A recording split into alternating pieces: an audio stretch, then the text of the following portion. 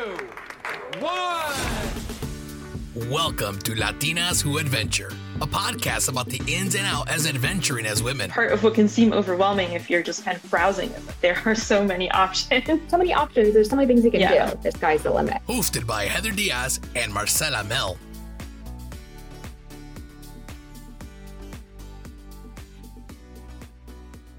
Hi, everyone. Welcome to this episode of Latinas Who Adventure. I'm Marcela. I am Heather. And today we're going to be talking about conservation. And we really want to talk about this topic. It's near and dear to both of us. We're really passionate about protecting the environment, protecting the planet, so that we can just continue enjoying nature for years to come. And really the main motivation behind this is that the earth gives us so much in terms of hiking, beauty, health. So it's a great way to give back, and today we're going to talk about how we can reduce our impact on the environment on the trail. Exactly. And for me, like, in addition to what Marcella said, whenever I go outside, I always think, because I'm not from California, but now I live here, I'm always, like, when I visit these amazing, beautiful places like Yosemite, anywhere in the Bay Area too, I'm always thinking, like, man, wow, I wish my sister my nieces can be here. I wish my nephew can be here. I want to show them around and my family. And so, and then also I don't have kids. I have future kids. So it's not just even for me. It's like thinking about everyone else there that hasn't had that opportunity to experience this. It's just, it's really, we have to, take ourselves out of it and think about what we can do so everyone can have this experience. Because it's pretty selfish of us if we just, we're using this and we're just, not, we're not taking care of it, and just, it's like not a place to party, it's like in church. It's not like that. We really got to do our best to take care of it so everyone else can have the same experience, and that's one thing I always think about when I do my best to help clean up the parks. Like, this is for my nieces and my nephew and future kids, and also everyone else that I know that they can. Yeah, I really love that. And I know the trails don't even have to just be parks or national parks or forests. I know recently I've started really picking up just like trash that I find around my neighborhood when I'm walking my dogs. Because like you're saying, it's not just because it's not pretty, but it's for everybody else. I'm not the only one using these spaces. So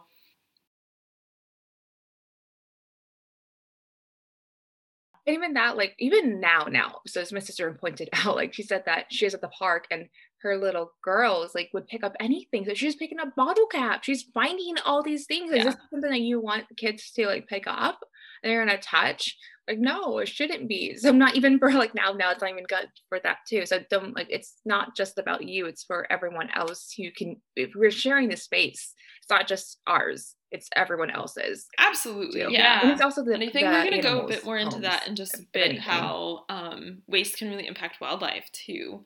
So one of the things we really wanted to cover today that a lot of people talk about in the outdoors is leave no trace. And what does that really mean, right? We hear about, all these principles that make sure that you don't leave anything behind, that, I know, Heather, you talk a lot about leave it better than you found it. So there's some, I think it's 7 principles that some organization kind of came up with, but what do they really mean, right? I think we're going to dive deeper into that today. And you probably see them everywhere. I know some of my friends, like, Erica from Pacific Northwest Happy Hikers, she posts in her profile all the time. I can go ahead and, say it right now. And one is plan ahead and prepare. Kind of vague. To travel on durable services. That makes sense, right? But like, how does that relate to leave no trace behind? Even the first one, like, how does that relate to leave no trace behind? Dispose of waste properly. Okay, that makes sense, and that goes with leave no trace behind. Okay, leave what you find. Now that makes sense. Okay, and that's another one. Yeah. Or 5, minimize campfire impacts. Yes, like that. I do understand, but what can you do though? It's kind of vague. Like, we're going to go into that. Respect wildlife. Yeah, it makes sense, and the last one, be considerate of other visitors. Okay, like, I don't know, like, that's a controversial one. I will get into that, because what does that really relate to? Like, when we were doing the research for this, we got into this super long kind of rant about that last principle. So, I think what we're really going to do is like give our own interpretations of a lot of these principles, but also talk a bit about kind of what the official meaning and language is behind some of these, right? So, like you said, like the first one was plan ahead and prepare. So I really liked what you said about how that actually relates to leave no trace. And you kind of started with like a mental mindset change of thinking of nature as a museum. So can you talk more about what you mean by that?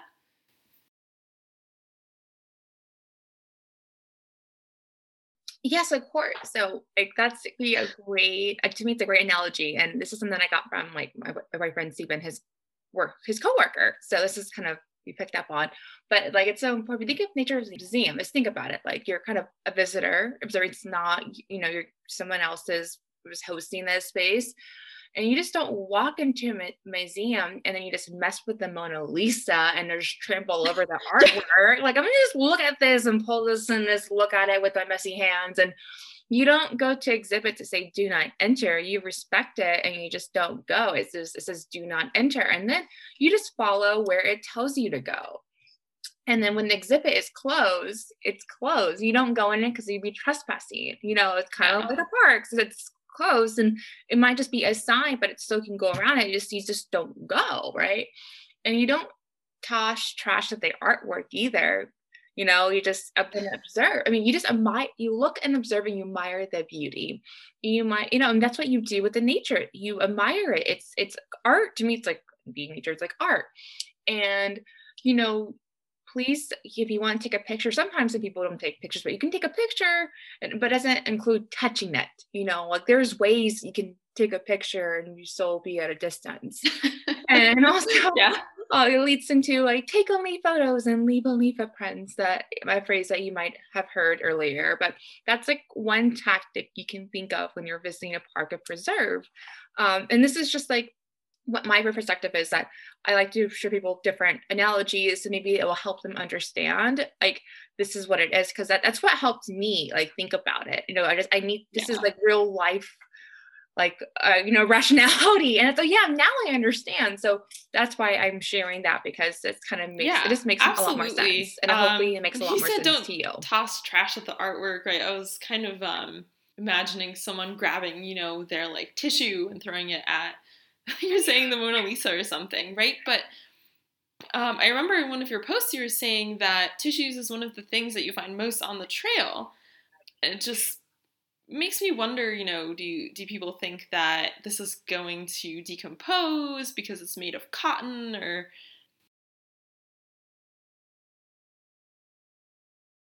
I think it's part of it's like it just flies, because like I have met that, like I used to bring tissues, and then as soon as I started picking up trash, I stopped, because I realized how easy it is just to flow in the air. So you think you're putting in your backpack or your pocket, and then just like whoop, it just flies off, and like you really want to grab it, and because no one wants to grab it. So it's just one of those things. I think it's just you have to be cognizant of what you're doing, what you're bringing, which is why it's plan ahead and be prepared, because for me, that requires bringing a pack, and typically, but bringing a plastic baggie that has all the trash and it's sealed. So I don't know I know for sure it's not flying away, because I think we all been there. You're staying somewhere, especially from the mountain, and then you open something and everything flies away. You're like, no, it's happened. So you just got to think about that way when you're outside. The exact same thing, the exact same experience, know that it can happen, and you got to be extra precautious when you're on the trail, and that includes tissues. That's why I use like my buff, which is really gross. So I know it's really gross. It's like the worst thing. Oh, you're sure if I have to, I need to be better at bringing like a handkerchief or something like that, or a bandana is probably more likely the best thing to do. I'd probably be using more of because I switched over later on, have like a bandana nearby. Just it's much easier, and it's colorful. It's easier not to lose, and it's cheap. We have plenty, but we have way too many bandanas, by the way. Do not give us any bandanas. Yeah, we're definitely amassing a collection of bandanas. The other day when we went on a hike, I was wearing it. They're pretty useful because, and we're going to go into the whole hygiene aspect in a bit too, but it can double as a little pea cloth if I need it, or like you're saying, to blow my nose if I really needed that. So it's a really, really great asset on the trail, I think. But even in terms of planning ahead, right, I think that kind of touches a bit on that, where, it's not just about, what are kind of my needs that I'm going to have to tend to on the trail and how am I going to pack and prepare for that, but also bringing a map or even just knowing what the trail is going to look like and how you get there and what the parking situation is part of planning ahead. And kind of, in a way, you can think of it as reducing your impact, just because, if you know where the trail is, you're less likely to step off trail, which can be harmful for the ecosystem there. Right, if you're driving around to find a parking spot, that, of course, your car emissions are going to be added there. So just kind of little things to think about that you wouldn't necessarily think about. But I know, for example, like a few weeks ago, because we didn't plan and prepare properly ahead of time, we drove out almost 2 hours to a hike to find that we couldn't access the trailhead because of snow. And so we just had to drive back. But that was kind of a wasted drive because we didn't plan ahead and we didn't think of all of the potential things. So even that, I think, is a way to think about your impact on the environment, really.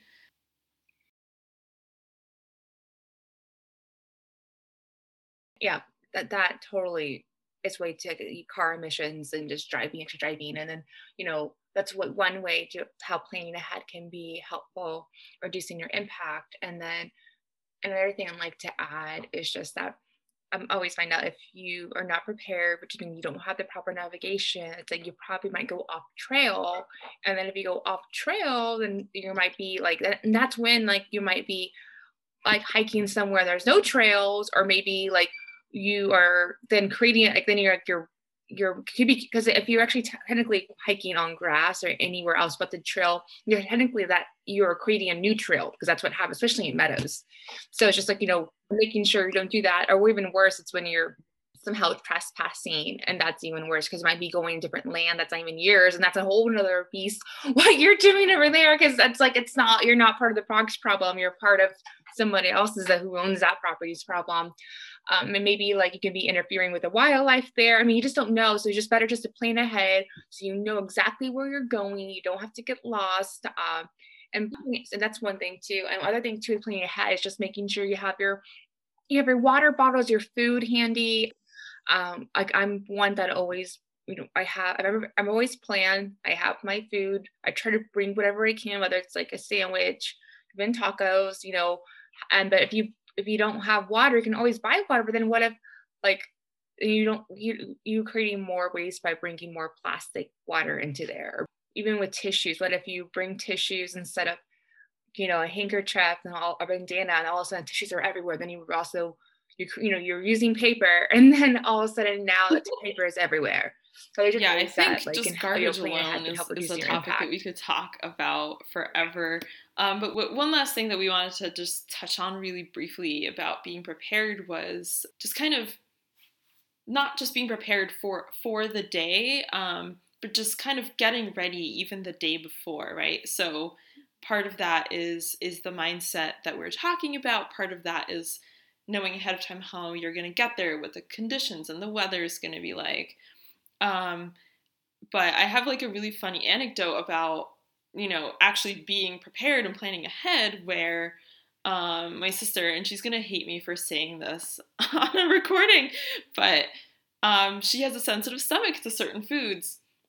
But she planned her meals, her dinners with her boyfriend, and they were planning on a hike the next day. The food didn't sit right with her, so she actually had diarrhea on the trail.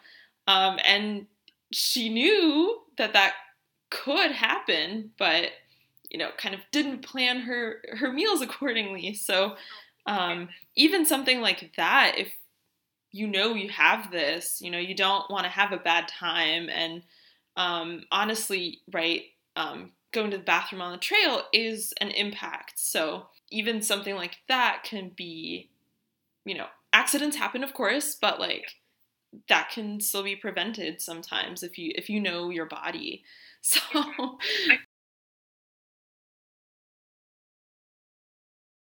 since I have truth bomb, like whatever you want to call it, like I have IBS, so I'll make sure I don't eat any dairy, anything that triggers my stomach the night before, because I don't have time to deal with like any problems. And if anyone has done any racing in their lifetime, especially like with running, I think everyone says that don't try anything new the morning of your race because you don't want any accidents. And so just think of it that way. Like don't try anything new the night before, the morning of. Just eat what you usually would that makes your stomach happy.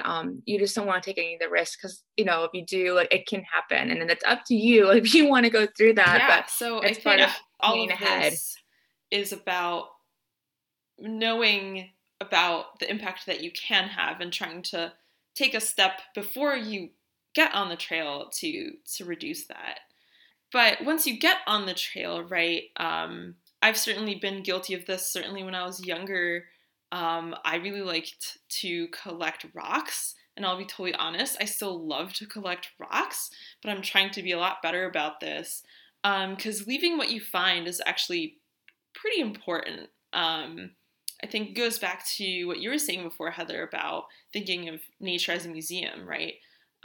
You shouldn't really be picking up random stuff you find. But in terms of rocks, one thing that I saw was about stacks of rocks, or cairns as they're called. I've read mixed messages about that. How some people say, like, definitely don't build your own stacks, and other people say, like, no, it's totally good and safe. So I know you had some thoughts on that.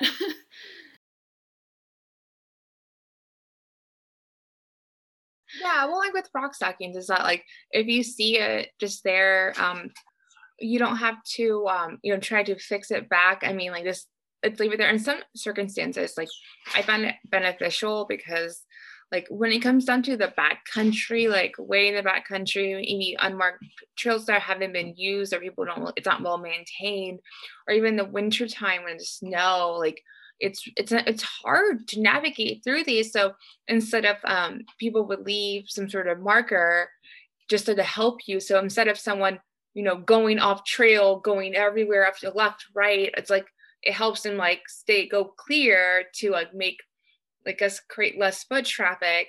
And by then it's like the snow too, and like you're hiking in the snow. So but still like that, like I do understand, but that happened on the PCT. The only other time we did something like that was like in Yosemite. We were hiked this one place, like obviously no one has been, but just in case, like we had really good like eyesight for which is a better trail. And if someone's not as like have the expertise as we have, they would have chosen the worst path that could relate to accidents, or like just in case. Since luckily we're here, we're the first people that been here because we're gonna like put a little signal here so people take the safest route. But that's like that happens like once out of like the past like few years, and that's just like overnight backpacking trip. But still, like that's when I can see be beneficial, so they be kind of. But other than that, like we don't really need it for day hikes. Someone like once left like pedals for us yesterday because it was actually kind of confusing because as a trail that was unmarked in Google,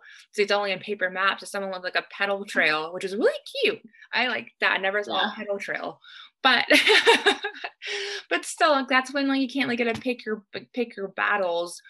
But still, if you see a rock stacking, just like leave it there, but don't go ahead and if don't try to recreate one if there's already one there. Like just kind of leave it alone. You don't need 20 rock stackings,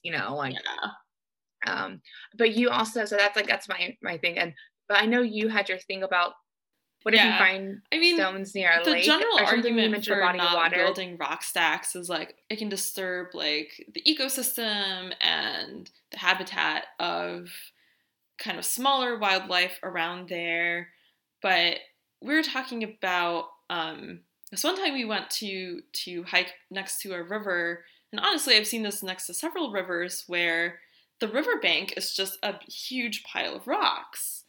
And I've found rock stacks there, and honestly, we've built a rock stack or two there because there were just so many rocks. And of course, we only picked the surface ones, so it's not like we're digging to find special rocks. But I think in a place like that, of course, we wondered first, like, oh, should we even do this because of what we've heard about building rock stacks? But in the end, we decided that, given that we're only moving kind of the surface ones, maybe it wasn't too bad.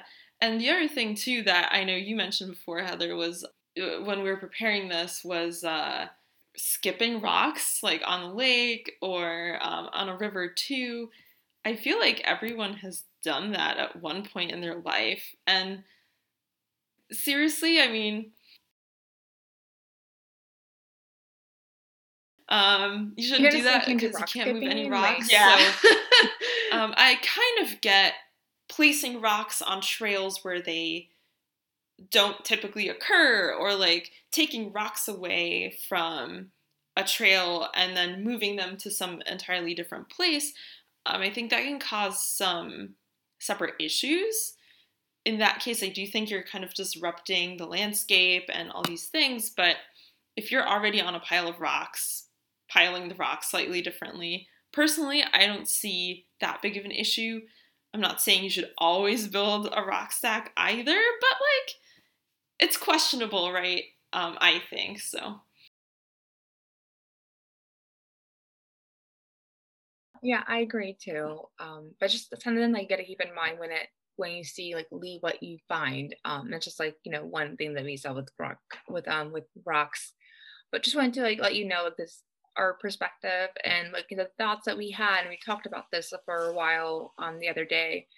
But in general, I guess like hopefully you understood that concept, and most importantly, it is really important to leave what you find. I guess aside from the rock thing, like anything else you find, just leave it there. It's like if you think of it as a museum, you just don't pick things from like the exhibits and just hey, it's fine. You just don't do that. So if I can actually add one more thing that just occurred to me, especially right now that it's like wildflower season. I think a lot of people have the tendency to be like, ooh, this pretty flower, I want to pick it and carry it with me. Unless you know that's not endangered, because some wildflowers, especially kind of in mountainous areas or near the coast, can be endangered. I would definitely refrain from picking wildflowers that you don't know. Because the other thing, some wildflowers can be toxic too, but that's kind of part of what you find, I think, as well, is it's not just about the rocks, it's also, flowers and plants and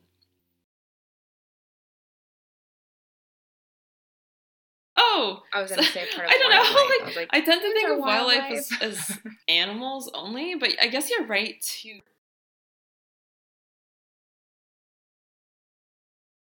I don't know. I just thought about that for a second. And that's part of one of maybe we should just go into that. We don't have to cover them in order.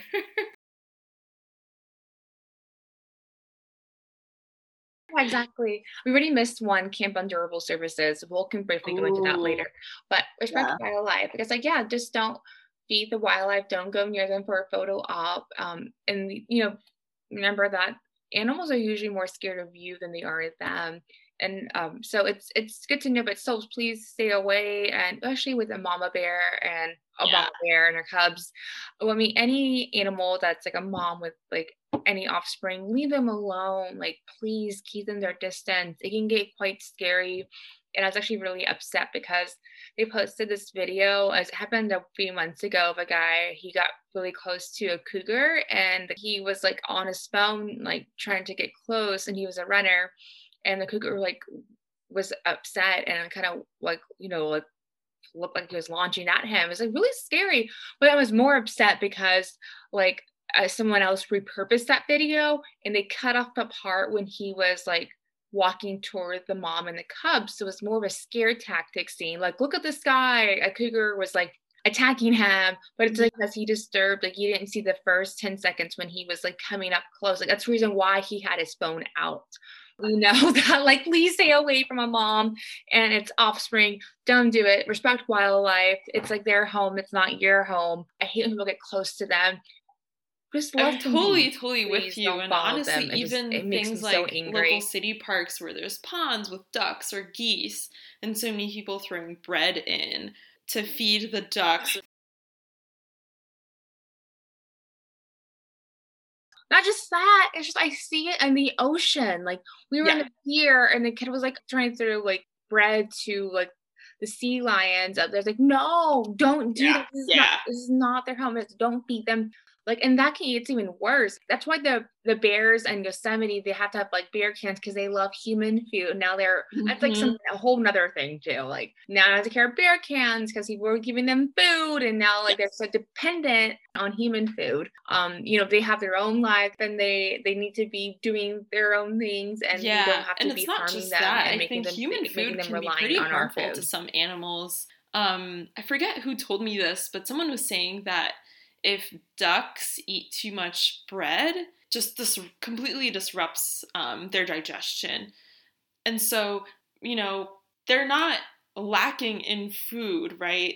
There are a lot of them because, they can find their natural foods. And so I think there's this kind of tendency for us to connect with wildlife because they're animals and we want to learn about them and see them.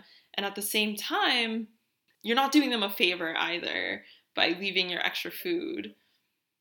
So I think that's a big part of respecting wildlife. I think when in doubt, I think there's a lot of YouTube videos to learn about how to handle wildlife encounters and these kinds of things. So I'm just going to leave it at that. And they're honestly pretty useful, and even the national parks videos that we've watched are pretty helpful. So just kind of leave it to the experts. When in doubt, leave the wildlife be.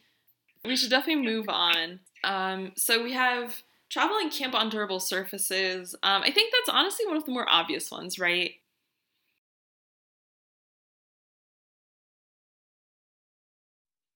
It makes sense that we can go through it pretty quickly. I mean, just like what it reads online, it's just that you don't want to sleep on vegetation. You want grass to grow back. You don't want so just that's kind of like, you can read that about online. But the most important thing for me that stands out is that if you do have to stealth camp or camp where there's not a marked campsite, because like that's kind of what you want to do. You want to camp where there's a designated campsite. It's the easiest thing possible. Makes this things like 1,000 times easier. You don't have to worry about this. But by any chance to camp somewhere there's not a designated campsite, just you camp on a durable surface and make sure you camp 200 feet from water. That's like the most important thing you got to do, which is 70 feet away. I think it's about also the same amount from a trail, because you should not camp near a trail too. It's the other thing that I don't think they marked, but forgot the amount of distance. So, but you don't want to like sleep near a trail or water. And I can go into that, but those are some most important things. But otherwise, like, you're pretty like squared off if you just camp at a regular campsite. And even for backpacking, there's marked campsites too. A lot of times people already set it up. Like, even when we went to like a wilderness once for Yosemite, like you'll look a little harder. If you can't find it, just challenge yourself to see if you can find any, and you'll find it. Like, the only place I couldn't find is like that place that like no one ever camps in Yosemite. Like, never. Like, I've never seen anybody there. So it's like really, so we have to like find our own camping spot, but be kind of smart to where definitely. Pick it out. Like, usually there's always a campsite around. Like you're saying, for backpacking, a lot of people, thanks to the internet, like blog about places that they camped that might even be close to water or things like that, where you can refuel, restock, at least on water. So just do your research. I know that's kind of we say it over and over again, but it's really, really true.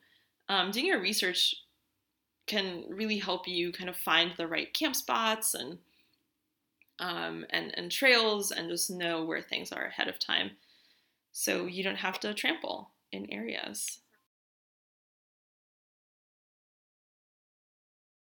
Minimal tramping, and even said right, you can wear soft shoes around your campsite if there is not designated areas, but if you just stick to one that's already designated, you're gold. Yeah. That's what I recommend. And on the topic of camping too, I think that leads nicely into minimizing campfire impacts as well, and just being careful with fire, right? I know all of last week up here in Oregon, it's been unusually dry, and so people are already starting to warn everyone, get in that mindset of being careful with your fires, putting them out correctly. I know you're kind of the campfire expert, but I know that's kind of a big one, is to make sure that your campfire is out when you're done. But I know California has a bunch of extra rules too, so I don't know if you want to go into any of those right now. If anyone's who's going to camp at California or backpack, if you're thinking about having a fire, you can apply for a fire permit. You have to have a fire permit in California if you want to start a fire. And it's really simple. It's just you're watching like a quick video, and then you get a quick quiz. It's super easy to take. We do it every single year. You're required to have a new one. And just you do it out of respect. And it actually, you learn quite a lot from it. So just look it up online. But it's really important in California because, we go and fire every single year. It's just something that just happens. And you just hope that it's like, whether it's just like, whether it's man-made or just nature related, because sometimes there's a lightning strike. That's what happened last year. The biggest fires were all lightning strikes. So it's just like, that's all it takes. So we just be really mindful. And then especially for California, like they usually during the hotter months, I'm really surprised if we have fire restrictions super early. I see the green hills turning yellow already, that you limit campfire. You have campfire in a lot of these areas around Bay Area. They only allow you to have stovetop. So just be really mindful when you're going camping around here. Just check to fire restrictions. Don't start a campfire if you can't. Just bring your stove. And that's why being prepared is so helpful. Bring your camp stove so you can have it, so you can just have something to eat. Because it's a big problem in California. And a few things, it's that we always check state and local regulations and restrictions. And then that's really important. Choose a safe location, and in safe location could be a designated campfire ring, which I really recommend. Not just a level open area. Avoid heavy fuels such as logs, decaying leaves, and needles. Clear minimum 10 feet around your fire is a really big thing, because you want to clear. If you need, we probably don't have a shovel to do that, but you can be great. And just have responsible adult in attendance. Like this is like a really thing I'm passionate about. And I extinguish your fire completely. There's videos on there how to do that. There's John Stern Feel. There's so many resources out there. Like, please, like, fires is what like I experienced, and it was really bad last year because it was like 5 miles away from my house. And like you should be able to feel the area when it's hot. But still, a fire is a really big deal. Check your local and state restrictions. Do your California fire permit if you're doing a fire. It's just that like we don't need any more fires at all. And if it's fire season, you don't have to like celebrate anything with like someone's doing a gender reveal fire. What was like the thing that like, someone like was doing a spark, they call it a fire. So all it takes. And even around here, someone was smoking a cigarette. And it's actually just not to smoke, because like the cigarette butts are made of plastic, by the way. You did not know it's plastic, so you're not supposed to be smoking anyway. Like, you're not supposed to be smoking at all at the parks. And someone like flung like an ash, and it started a fire around here. It was really minimal, but that's all it takes around here. Just takes fling of ash. Yes. Yeah. Fire. And no like, fireworks too. I don't know if you remember the Eagle Creek fire up here in Oregon, like 4 years ago at this point. It was one of the most massive wildfires we've had here in quite a while. And it was started because some kids were playing in a really dry area with fireworks. And the sparks of the fireworks burnt down of massive, something like actually millions of acres of lands. It was 4 years ago, but those trees are still charred. It takes 4 years ago, right? Long time.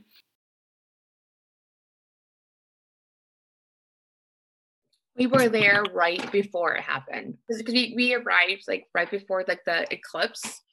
I think we got into it probably like mid-August. So we left and then the fires happened. We're like, Ooh, we were smelling smoke. Yeah, it spreads all the way quickly up too. to, The smoke Washington. with the wind. So all of that is to say, I think we digress a bit. And we should totally do like a separate episode on wildfires and fire safety. We should. So we go recap. We did plan ahead and prepare, travel and keep on durable services, just leave what you find, minimize campfire impacts, respect wildlife. The last two things we have is dispose of waste properly and be considerate of other visitors. I'll let Marcella take care of dispose of the waste. Yeah, she has written I think that's one of the and so I'll let you take it away, Marcella. That is both obvious, but also I'm most passionate about. I used to actually do riverside and shore cleanups when I was in college, so very much a thing that is near and dear to me. But one thing that I think helps me and hopefully helps you think about, the impact that any trash that you accidentally drop or intentionally drop is about how long it takes for that thing to actually decompose, right? How long is it actually out there in nature just sitting there, not doing anything? I found this page that describes this USDA Forest Service study that examined a bunch of different items and really just how long it takes for this trash to decompose. So something that I find a lot on the trail is orange peels and banana peels. I don't know if you've seen these a lot too. According to the study, it takes up to 2 years for these to decompose just out in the open, right? And we think of these as like, oh, how harmful could an orange peel really be? Well, oranges aren't native to Oregon, for example. And so they're not going to as naturally decompose here, but also, wildlife could eat that. And so again, it's just kind of disrupting a natural cycle, right? Leaves drop from the trees every year, but they decompose in a year, right? So it's not quite the same thing. So just really think about your banana peels, your orange peels, your apple cores, right? You don't want to be dropping those in areas where they're not native to. Something else that I've seen a lot on trails, especially in the winter, right? People will drop their hats, their gloves. I was reading some people drop their leather belts. I'm not really sure how you don't notice that you dropped that, but items made of wool and leather, according to a study, take anywhere between a year and 5 years to decompose on their own, right? So again, even though wool is technically a natural material, right? And so is leather. They're treated with colors and dyes and all these things. It just takes a while. And it can, again, just disrupt the natural life cycle of things. And then, of course, we get into the more, just like man-made trash, like food wrappers, cans for drinking, glass. Yes, the face masks nowadays. And I found a stat for disposable diapers too, which personally I've never seen on the trail, but these things apparently happen. Disposable diapers can take up to 450 years, according to a study, which it just blew my mind because I guess there's just so much plastic in these, right? Because they don't leak and they have all the like Velcro-y and sticky bits, right? So they don't fall off. 450 years is an incredibly long time for that to linger in nature. And so please just pick up after yourselves. I think that's really what I'm getting at. Plastic bottles, right, and your food containers can take, it really depends on the specific plastic, right? There's like plastics 1 through 5, but it can take up to hundreds of years, depending on the type of plastic, how big it is. But the thing about plastics is that they can break down into small chunks, right? And then the wildlife starts eating this, and like we were saying before, it can really kind of disrupt their digestion. It can end up in waterways, polluting things over there. So those are just kind of trash things to think about, what your impact really is, right? Your impact isn't just, oh, I dropped it yesterday. Your impact can really be like years. So honestly, right, something like a banana peel doesn't weigh much. Just put it in your plastic baggie, take it back home, where you can dispose of it properly. That's what it's all about. Honestly, pack it in, pack it out. Not That's hard. what it's all I've about. seen trails that have these little signs that say like there's no trash fairy here, and it's true. No one's gonna pick up the trash for you. I think the only place where that might happen is city parks. But even then, why would you have somebody else pick up your trash, right? That's honestly just a little rude in my opinion.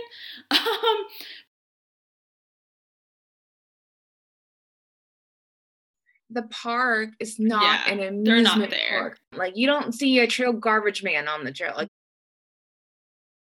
there's no such position as a garbage man, even nature preserve. There's like maybe the only ones working maybe in the office like part-time as a contractor, but still, like, there is no designated trail trash man. Like, it exactly. never exists at and all. that's really and there's no janitor right? around. It's not cumbersome. And I'm just going to use the example of a poop bag because it's something that I have to do pretty frequently with my dogs. Don't, drop your poop bag, even if you cleaned it up. I've seen it so many times, just poop bags on the sides of the trail because people are like, oh, I'll just pick it up on my way back down. And between when you come back down, maybe it's gone because a bird picked it up. Because the poop bags are shiny and that can attract some birds to like pick it up, pick it open, and suddenly you've spread that everywhere. So it's not just about your own experience, right? It's about everybody else's experience. You don't own the trails. Exactly. Kind of leads into like, your own human waste. It's really important to like dig a cat hole 6 to 8 inches deep, because if you don't, animals can actually dig it up and take it apart. Because you'll see sometimes it's just toilet paper hanging out because they actually they found it. So kind of like the poop bag, they will get into it. Now it's everywhere. So you gotta think the same with your own human waste. But that's the thing. You gotta dig 6 to 8 inches. Make sure you bring your own poop scoop. You can buy it. It's like $2-4 at the store. Get it on Amazon. It actually has like a measuring mark, so you know how deep to do it. And also make sure you do it 200 feet from trails, campsites, and water sources, because you don't want to be interfering with the water. No one wants to be drinking poop water. And then if there's like people recommend you for pooping to pack out your toilet paper. I know it's quite controversial, but it's recommended to pack it out, because you don't want to leave the toilet paper there, because animals, if they find it, they will dig it up. Make sure if you do that, put it in a resealable plastic baggie so it stays sealed, you don't smell it. And then also, if we're going peeing, make sure you pee 200 feet from water sources too. And then when you find a place you can dump it out, like a proper like dumpster trash, you drop it off there. And then for hygiene products too, we talk about somehow with hygiene products related, but because we're talking about pooping and peeing already, there's like for peeing, there's like there's cloths you can use, like a bandana, Kula cloth to wipe yourself, it's fine.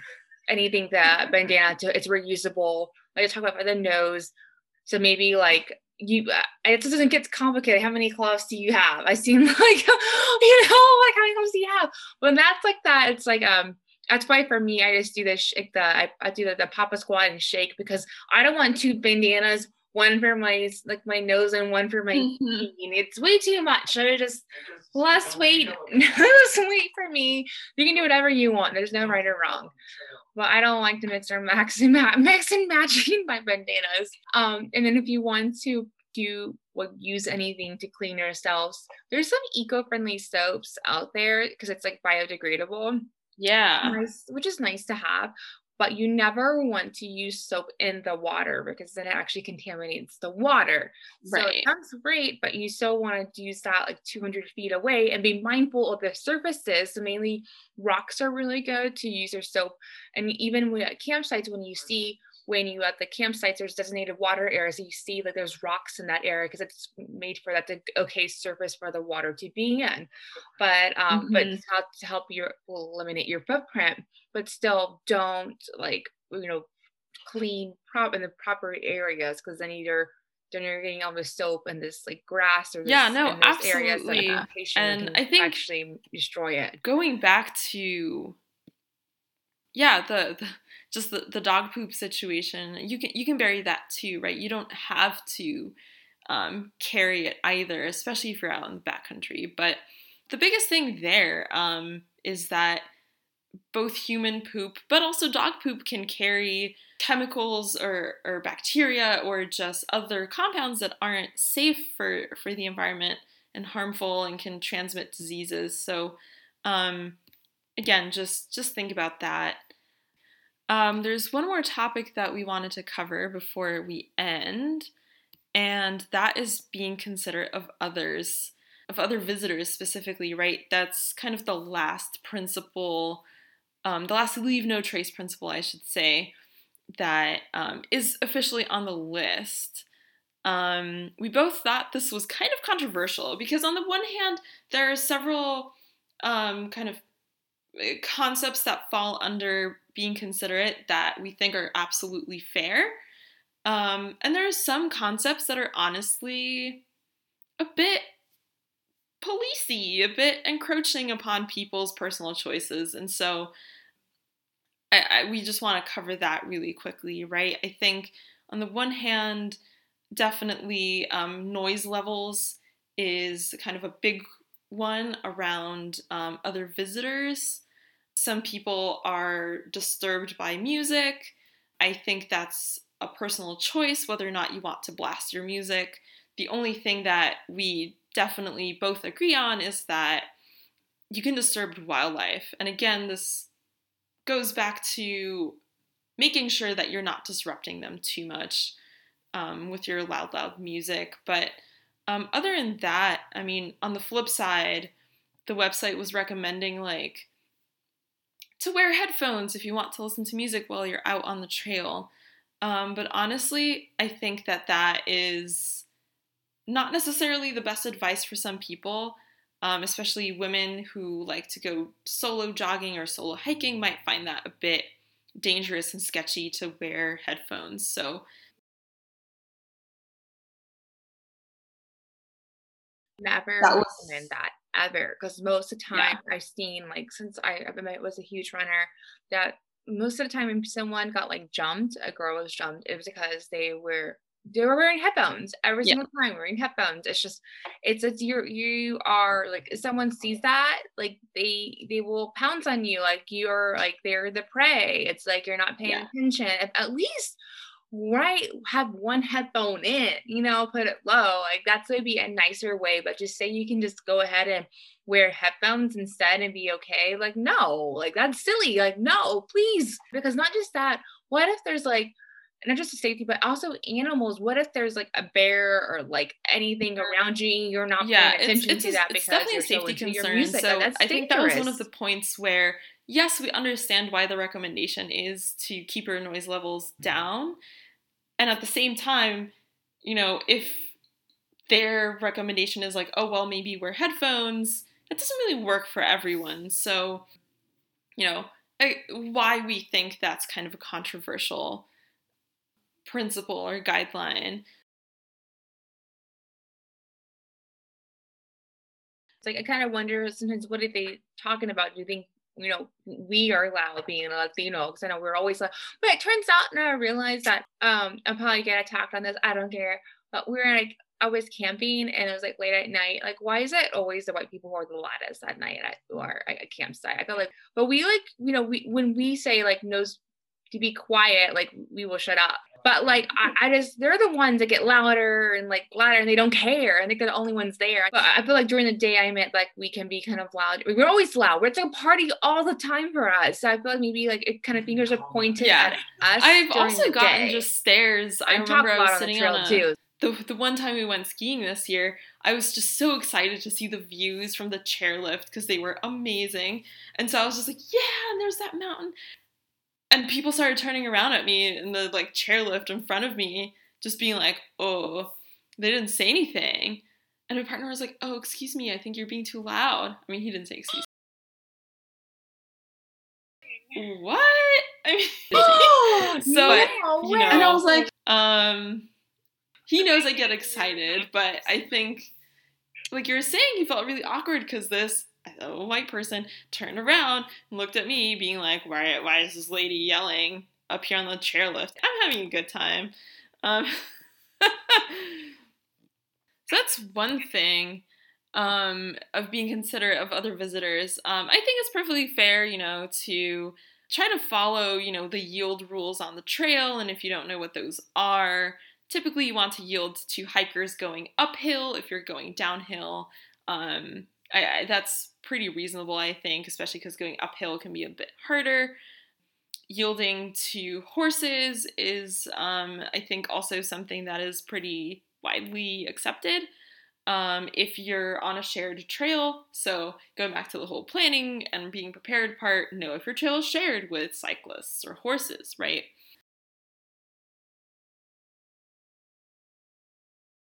I wrote that it said on Leave No Trace Center, it says that that in many places the expectation that hikers yield to equestrians but cyclists must yield to hikers and equestrians on the trail. It's written down there because all the time I have to yield to bikers. But just letting you know, if you're a biker, cyclist, essentially you're supposed to yield to hikers. Because I always hear on the time, oh, there's 10 of us. Oh, there's 10 of us behind us. There's 10 of us. I know that there's 10 of us. Like, there's 20 of y'all, like 50 of y'all behind us. But I just know that, like, this, what do you know? That's sad. And I would yield to cyclists because sometimes they're going downhill way too fast and it can be an accident.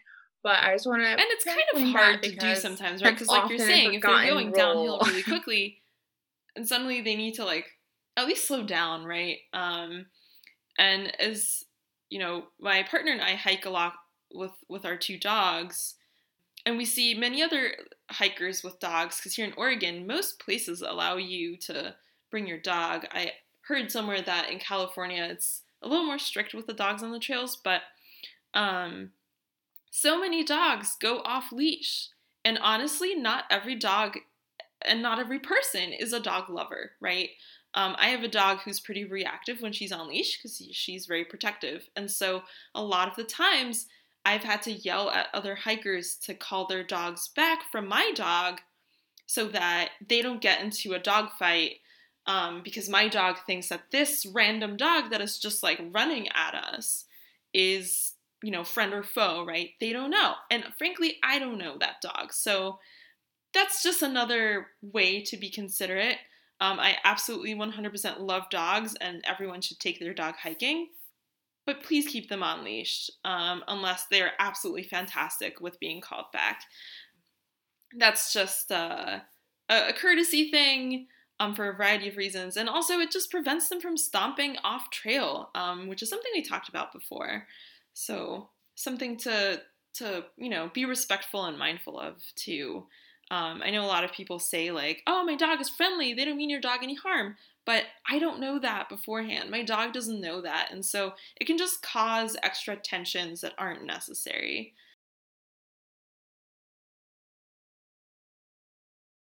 Like, how does this relate to Leave No Trace Behind? Like, that's like the biggest thing that I always think about. Like, how is this relatable? Like, how you're reducing your impact on the trail? Like, so I guess for you, like a dog is trampling on the trail, and then also for people, like if you're not yielding to people on the trail or not being mindful of it, sometimes you're gonna have to step aside because the cyclist is not gonna yield to you. So it's important to know that and step off at an appropriate spot, because if you don't, then you're just you're like stepping onto vegetation, grass, creating a new trail. So just be more mindful of this so you can like make sure everyone can pass properly and you're not messing up with the trail and you're not interfering with anything else. So like that's what I try to think about about how that's that a super good point. And I think it's also one of the reasons why we thought still that, even though there are some reasons to really consider this a leave no trace principle, being considerate, one of the things that we both thought was pretty sketchy was kind of the expectation that you're going to protect the quality of other people's experience how does that relate to Leave No Trace really? And another big one that we ranted about for a long time preparing this episode was that the official Leave No Trace guidelines say to avoid wearing bright colors because that might visually offend people. And I'm sorry. I mean, I'm not sorry, right? Especially BIPOC hikers, disabled hikers, LGBT hikers, just people who are underrepresented frequently on the trail face so much harassment that I really think, this whole protecting the quality of someone's experience is highly subjective to who you are, right? It almost seems like it's trying to protect a very specific kind of experience, right?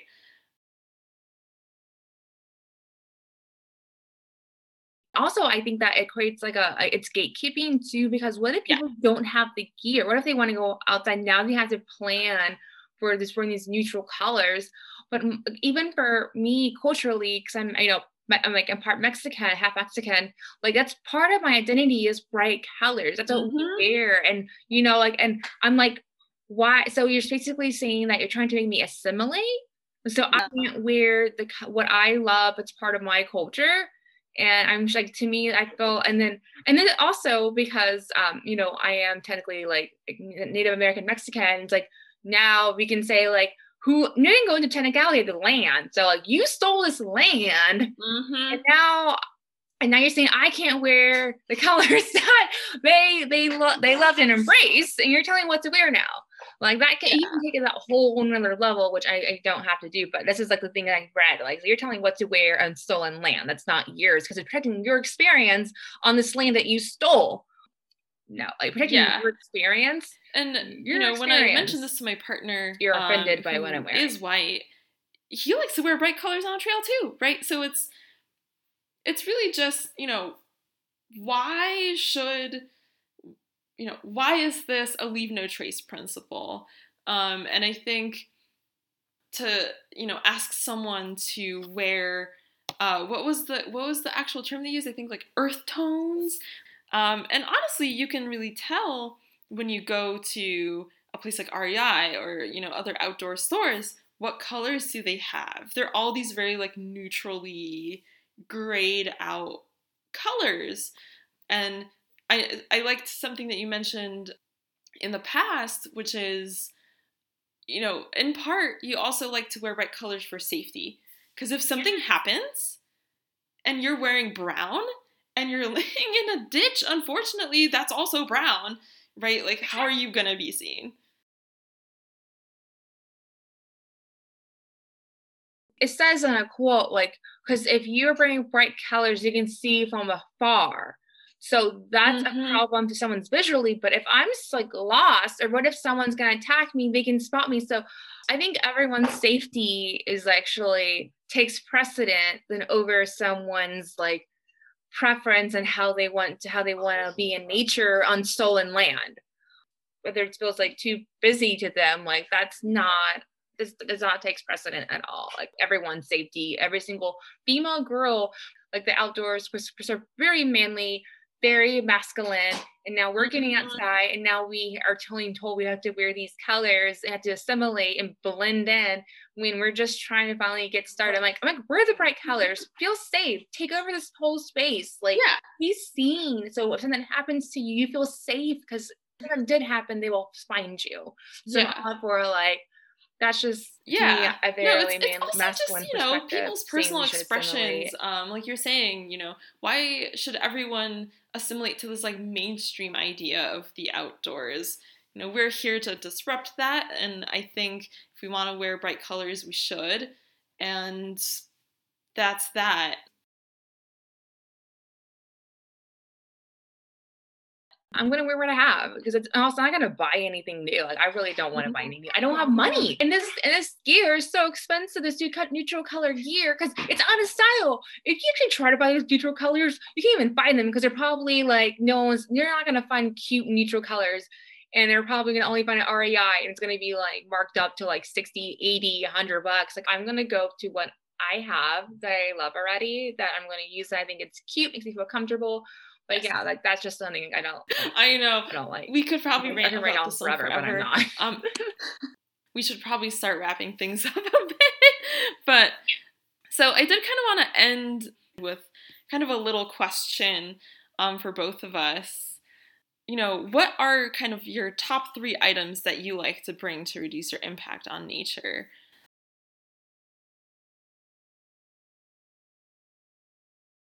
So for me, I think backpack is the most important thing. It's pretty obvious, but I know a lot of people who don't like bringing backpacks. I'm like, why not? You're going to be out there for a while. Pack everything in there. It's one pack. Don't worry about it. Don't have things in your pocket falling out, like stores your water bottles, snacks, food, everything. And if this always helps with the girls, is that also when you bring more weight, you burn more calories. So if you do less miles, you still burn more calories because you're carrying more weight. So that's one. And doesn't have a designated trash container that's a resealable plastic baggie to seal everything up.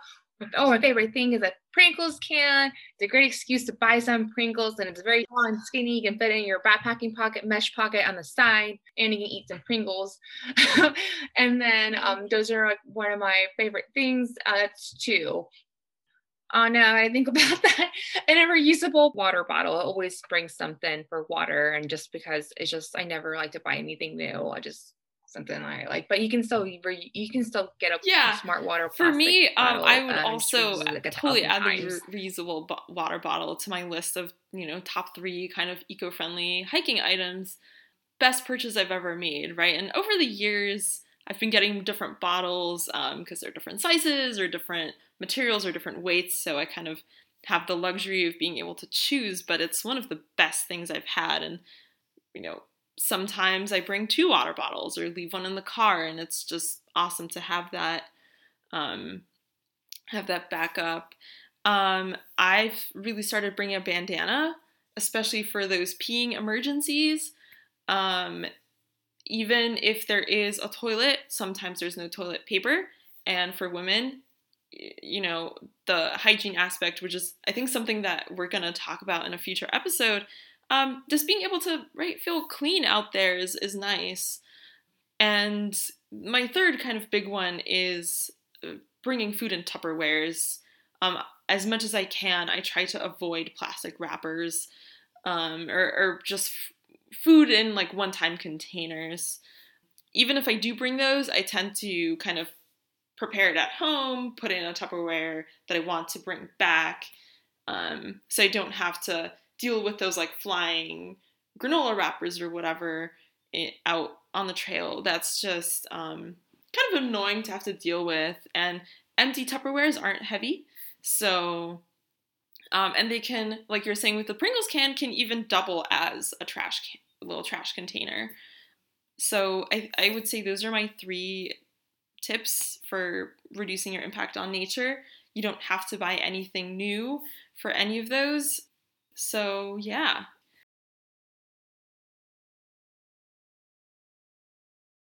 I like what you mentioned though, because like just to kind of reiterate about taking apart some of this little packaging for backpacking, we do that all the time because actually it saves weight. But for like ramen, we actually take apart all the ramen packaging because it's just way too much. And we have one reusable plastic bag we use for like as long as we can. It's like a challenge. How long can you use this reusable bag and use it just for like, weeks on time? It's like, it's a very strong bag. And we use all the ramen before we go on the trail. We put all the ramen in there. Even for the mashed potatoes, you make this one huge bag, or you can like buy a box of it and pour it in there. It's like you don't buy the serving sizes, but like that's what we do. So we just minimize like carrying all that because the wrappers add up too. But that's like a common backpacking technique. That's a whole separate topic too. Just like how it is in our Latino culture to reuse old things that are still in good condition for a long time, because why not, right? Like, why do you need to buy new things every time? So yeah, I hopefully that is helpful to you all. And, kind of to wrap things up, I think we went over the leave no trace principles and how you can leave no trace behind. Hopefully our interpretations and explanations made them a bit simpler for you and just better to understand what they can mean for you.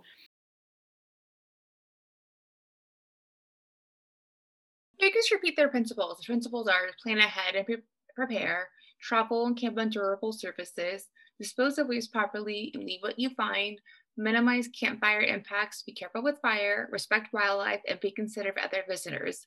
So I hope like now when you see this and you see these terms that you can think about it more than just that line, because a lot of times it's like, what is that? Like, how is that related to leave a trace behind? So I hope that provides a little bit more context to that, because at first glance, I'm from Texas. Like we used to just, I never had time to just throw stuff out of the window when you're driving. And so it was like kind of like relatively new in a way that like knowing so many levels, there's so much behind it. So if you felt like this was a lot of new information, you're like, wow, like that's how I felt. And that's why I'm so passionate about, because I'm like, why didn't no one tell me this stuff? Why? So this is just sharing what we have learned. And I made bad mistakes before. Now I'm doing my best to do my part, because I now feel like like 30, like probably 25, 28 years of my life to make up for all the bad choices that I made. That is one of the takeaways that I wanted to really convey too, is that, you know, shit happens, right? You know, you shouldn't beat yourself up if you have one violation, or if you realize now that, oh, I've been doing XYZ wrong for so many years, right? You know, learn from your mistakes, be mindful, and just try to do better next time, right? No one is perfect. And I think when it comes to really reducing your impact and protecting the planet, try to do better, right? If everyone does a little bit better every time, we'll eventually get there. That's how I feel about these principles too. They're principles and guidelines, not strict rules. And so with that, I think our third and final takeaway was really to just use your best judgment when you're out on the trail. I know what you said before, Heather, was really meaningful, the pick and choose your battles. Sometimes you'll have emergencies, sometimes, you know, you'll be able to prepare better than others, or sometimes you'll be able to go out and buy, you know, the better gear before other times. Do what you can, follow these guiding principles, but also, you know, take some with a grain of salt, especially some of those that are just, you know, a little more subjective. So, do you have any closing words at this point? Just leave the trace behind. I always like to end with keep on wearing your mask. Yeah, always. Many people are getting vaccinated, but we're still in a pandemic, so wear your mask, and if you can, make it reusable and take it home with you so you can wash it and use it again.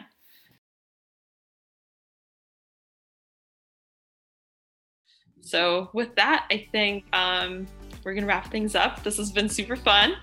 I agreed. And thanks again. And I said, leave a trace behind and leave it better than you found it.